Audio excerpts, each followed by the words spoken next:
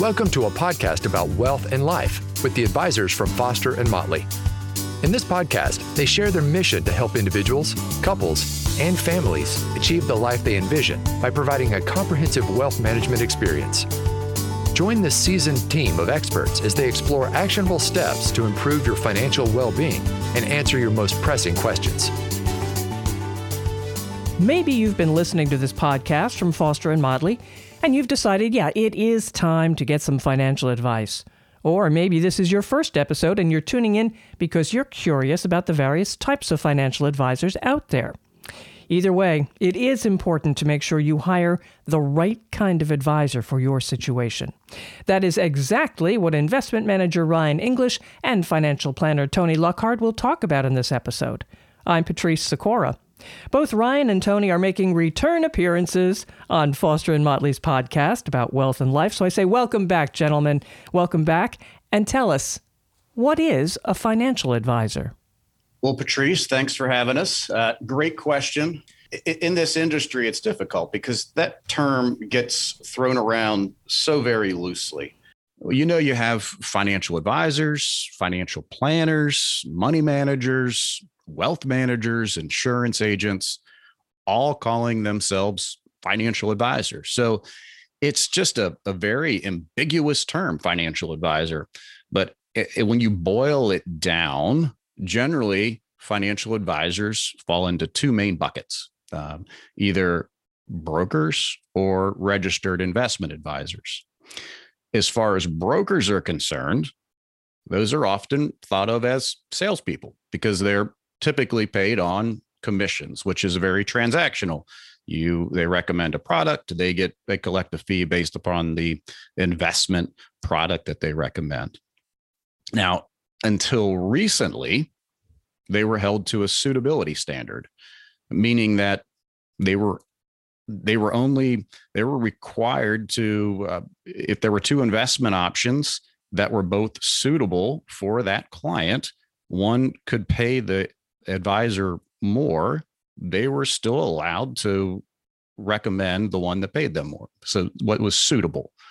Now, until recently, and I say until recently because brokers are now held to a best interest standard, which, as the name implies, they're required to have the act in the client's best interest. Now, however, most are still compensated based upon transactions and the products that they recommend for clients, which creates that inherent conflict of interest for the relationship with the client. So that's kind of the broker side of the equation. Now, on the other side of the equation is the registered investment advisor.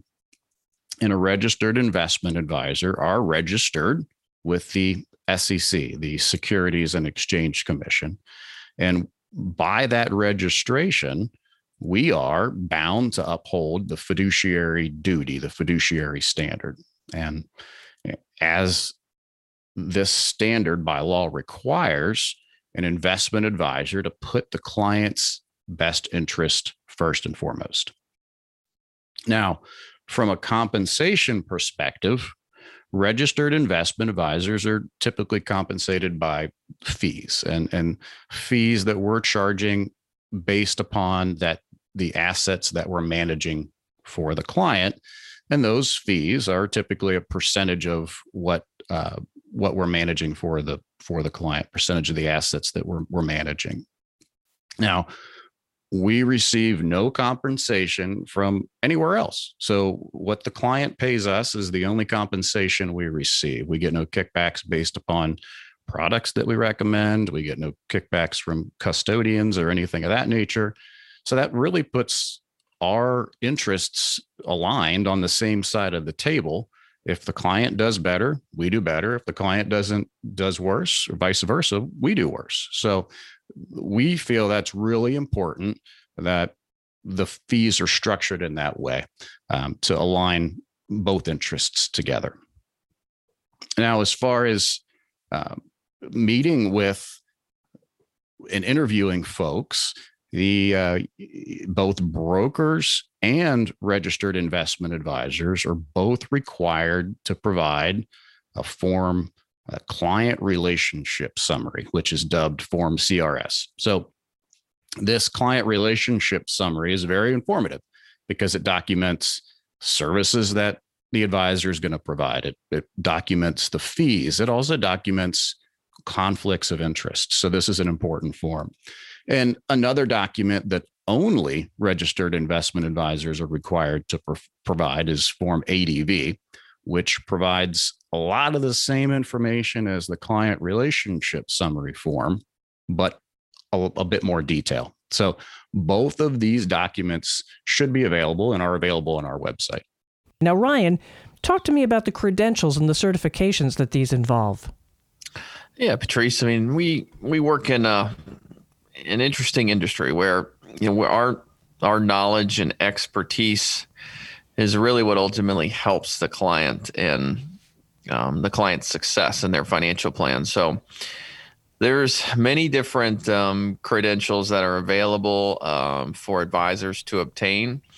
I would say that the three big ones that, in our opinion, signal very good expertise in this industry are, number one, the CFP, the Certified Financial Planner. That is a designation where the individual went through a rigorous process to learn about all aspects of financial planning, how to develop financial plans for clients. Another one is the Chartered Financial Analyst designation, and this is on the investment management side. It's a 3-year program that requires 3 tests. The pass rates are very low. It's quite difficult. And the curriculum really encompasses everything you could know or want to know about investments in terms of their valuation, structuring a portfolio. So that is a really good one for if you're evaluating an investment manager in terms of their investment expertise. And then Certified Public Accountant, CPA. There's a lot of course, tax planning that's required for clients. Try to minimize their taxes, look out to the future, even potentially do their tax returns. So, each state obviously offers a CPA license, and there are 4 exams for that plus an experience requirement. So I think if you can find advisors that have 1, 2, or 3 or any of these particular credentials, then that's a pretty good starting point for an evaluation. I never realized that there were so many different designations, though. That's incredible. In 3 years, that's a long time for the chartered. That's a long time. All right. Fee structures. Now, Tony, you kind of touched on this when you were talking about the brokers and then the fiduciary duties. Tell me about fee structures. Yeah, so fee structures, there's a couple different types. Commissions, where you're paying a person for someone to trade an investment for you. So it's a transactional type of fee. There's fee-based, where fee-based may be some sort of flat fee, but then there may be some commission based on top of that, based upon products that they recommend. And then the third, in which we are, is fee only. And the fee only, the only fee the client pays is what they pay us directly. And we feel that is the best way to organize a relationship, because it removes the conflict of interest of, well, was this investment better than that investment? The client knows what they're paying us up front. So there's no conflict of interest for us on the backside of saying, okay, what is the best investments for this client? Our interests are aligned. We're both sitting on the same side of the table as we provide and make recommendations. Now, as a potential client, I go in and I'm interviewing someone.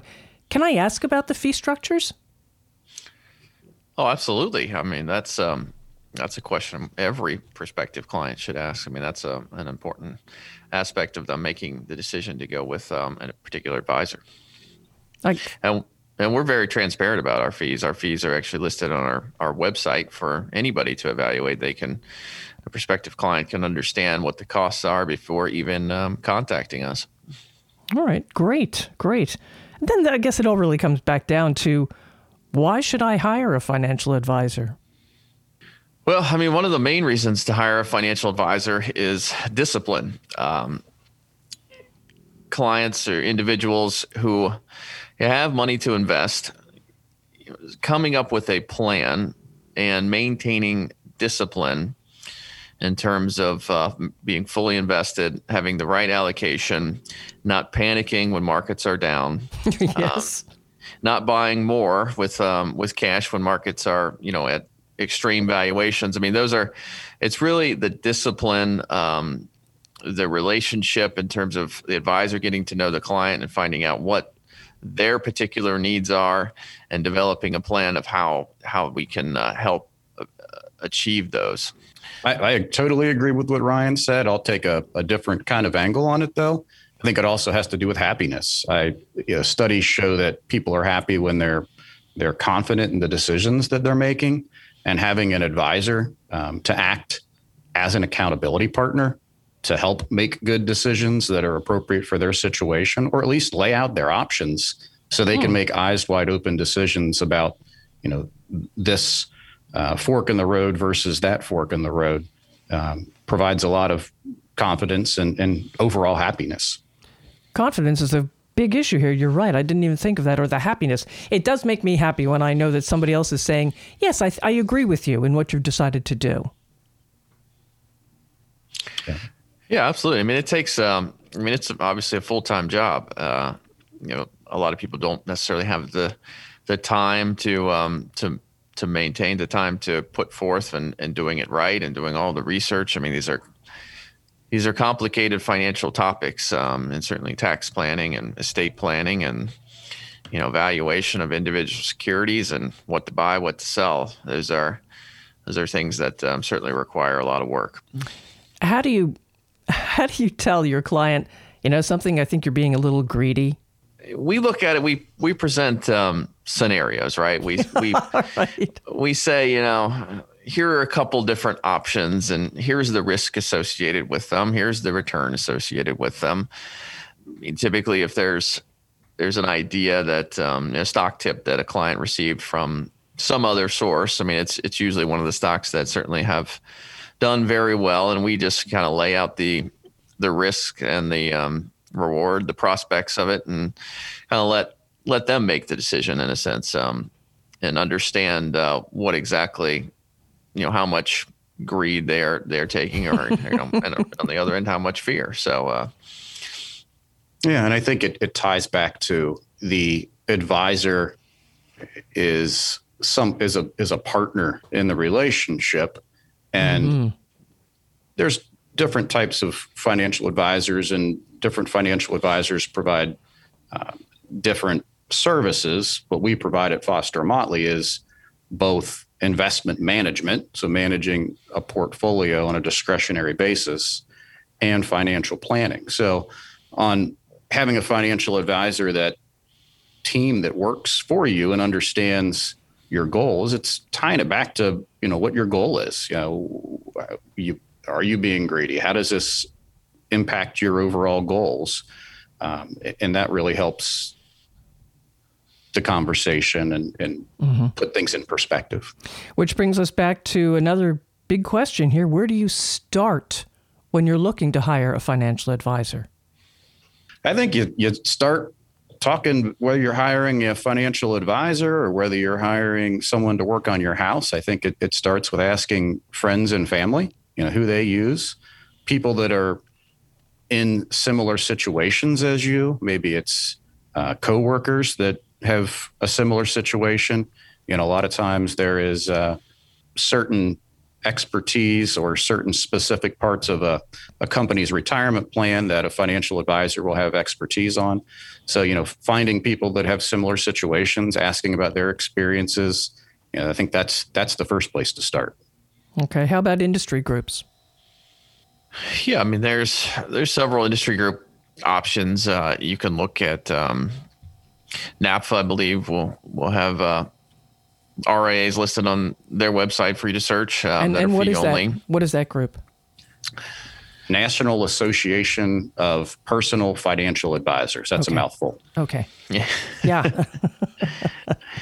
Yeah, and then also there are several different, I guess I would call them rankings for financial advisors or wealth management firms or RIAs. And a number of them are published each year, and they can be broken down by nationally or by state or even local, more locally like a city. But that's something that is another good resource. Certainly would advise any prospective client to look at the ranking requirement and see what that particular organization used to rank those advisors, if that kind of matches up what they're looking for. But I think that certainly can give a great list for a prospective client to look at, start to go down that list, visit all of the firm's websites. I mean, we put enormous amount of information on our website for anybody to get to know us even before contacting us. There's also, the SEC requires filings for what's called an ADV annually for registered investment advisors. And you can obtain that right on their website. And, it's a big document. It's 30 pages, but it will give you a lot of information about that firm, how their fees are charged, what services they provide, what their clients look like in terms of size versus institutional clients, and then all of the information about the principals or the advisors in terms of their records. Is it okay to set up just a get to know you meeting? Like you're interested in someone, but you really don't know for sure that this is the person you want to hire as your advisor. So is it kosher to come in and say, I just want to talk? Absolutely. I think any good advisor is going to offer an introductory meeting.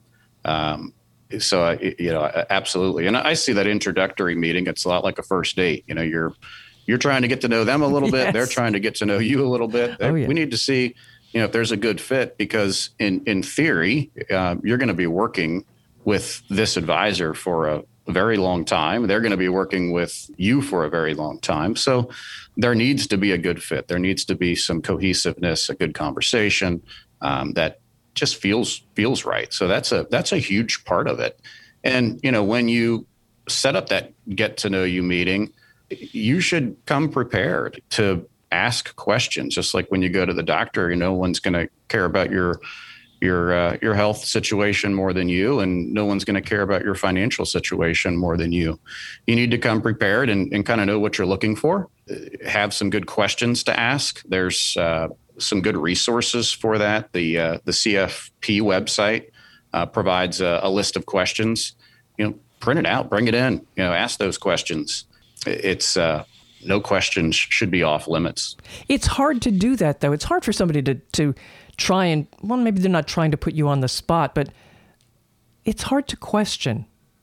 How do you help them with that?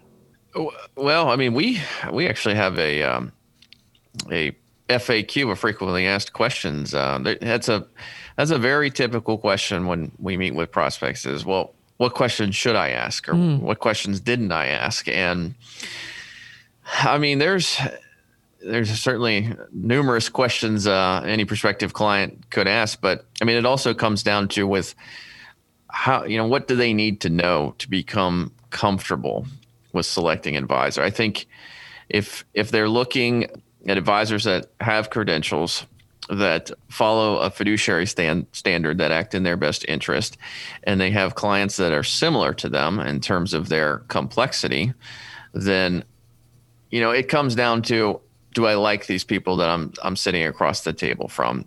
Can I work with them for many years? Are they a good fit, essentially? Mm-hmm.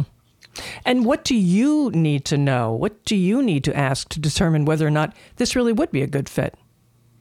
Well, I mean, all of the financial information that they can provide in an initial or secondary meeting is extremely helpful. Tax returns, any investment account statements, pay stubs, estate planning documents. I mean, those are all things that we like to look at in starting an initial conversation and talking through with prospective clients on how we might be able to help them, and if they feel that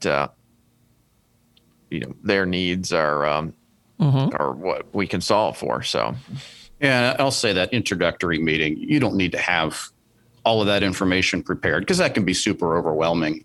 But you need to have an understanding of your financial situation, have an idea of what accounts you have where, and, approximate values and things of that nature. And the other part of this is, if the financial advisor is only asking about the money side of the equation, I push the pause button on that. There needs to be some conversation around, it should start with what your goals are, what you're looking to accomplish. Why are you here today? Those types of things should be, the impetus for the conversation, and really getting an understanding of your total financial picture, not just, what values you have and which accounts and so forth. So I think those are all, what's the makeup of your family? Are you sending kids to college? What college plans do you have set up? All those things need to be part of the equation. All right. Can you get that done in one meeting, or does it take more? Well, it takes a lot. That's a lot of meetings to get all that done. Yeah. The introductory phone call, we can get a lot of good kind of basic information. Again, not a lot of details, but a lot of good basics. And then, if engaged in a relationship, then it becomes a data gathering process in which we get that information. Then, we kind of call it the first year experience. We'll meet with a client 3 or 4 times over that first year and take bite-sized pieces of their financial life, so that, it's like eating an elephant. You only eat an elephant one bite at a time. So it can be daunting if you view the elephant, from the distance, but taking one bite at a time is much more palatable. And by the end of it, don't even realize you had that big of a task to lift. Mm-hmm. How long does it take somebody usually? If they come in, they meet with you, and I'm sure they don't right away say, okay, I'm here for the duration. They might go home, think about things.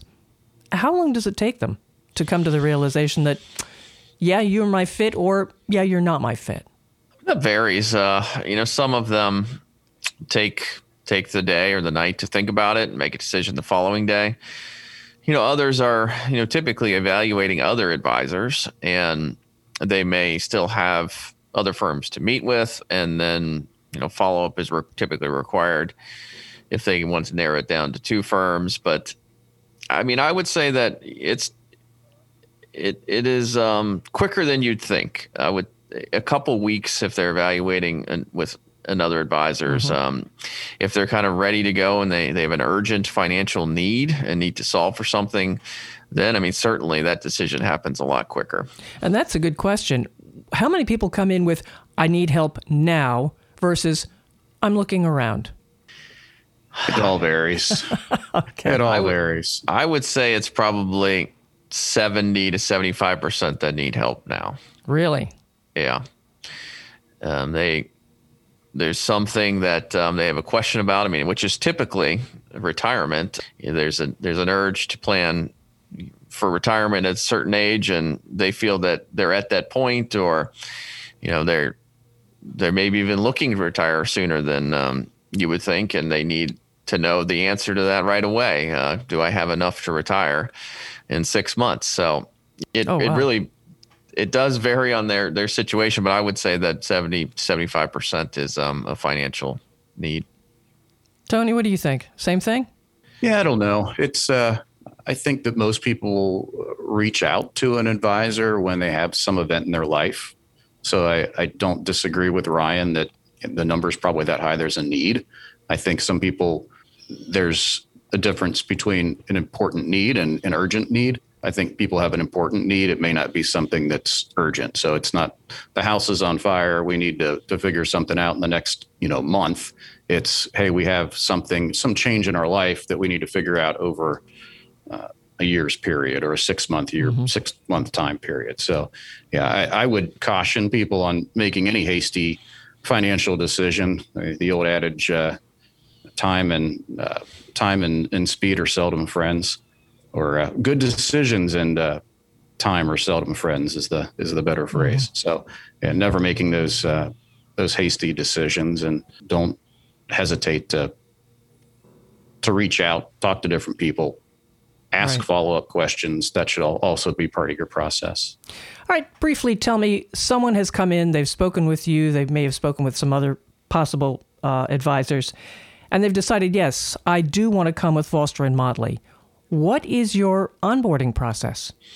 The onboarding process typically starts with a signed, what we call wealth management agreement. That's just an agreement between us and the client as what we're going to do and what they're going to provide and all that good stuff.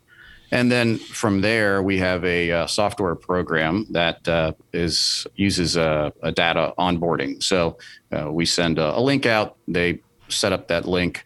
And then there's a list of questions. Some of it's personal. Some of it's about statements where you can drag your statements, put your statements in there.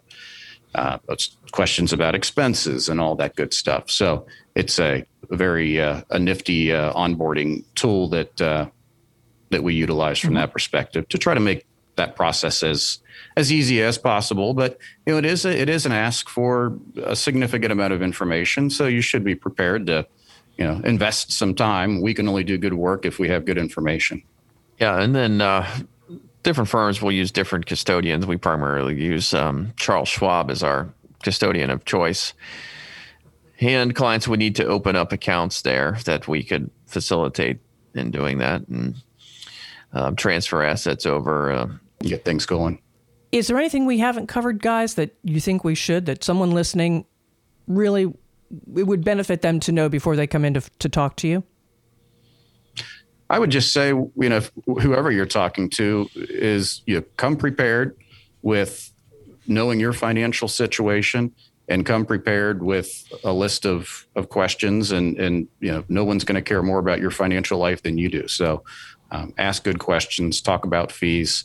There should be no questions that are off limits. And if there are, or there's some ambiguity in answers, that's a red flag. So, or at least a yellow one. Okay. Ryan, anything to add? No, I mean, I would just echo that preparation is key in these meetings, and everyone should do their research, be prepared, and evaluate the different firms that they feel that could be a good fit for their situation. Where can someone reach you if they've got questions and they want some answers? Yeah, Patrice, one of the best ways they can reach us is visiting our website at www.fosterandmotley.com. Or another option would be to give us a call at 513-561-6640. Great. Thank you. Ryan English, Tony Luckhard. To know when new episodes of Foster and Motley's podcast about wealth and life are available, simply subscribe to this podcast and, of course, share with people you know, especially friends or family who may be looking for a financial advisor. I'm Patrice Sikora, and let's talk again later. Thank you for listening to Foster and Motley, a podcast about wealth and life. Click the subscribe button below to be notified when new episodes become available. The information discussed and posted represents the views and opinions of the guests and does not necessarily represent the views or opinions of Foster and Motley. The content, including mention of specific investments or planning techniques, is for informational and for educational purposes only. It is not intended as a recommendation or a substitute for professional financial advice. Always seek the advice of your financial advisor or other qualified financial service provider with any questions regarding your financial planning and investments. Foster and Motley is not affiliated with any third-party providers. Any mention of a third-party provider does not imply an endorsement of that provider. If you decide to utilize a third-party provider, you do so at your own risk.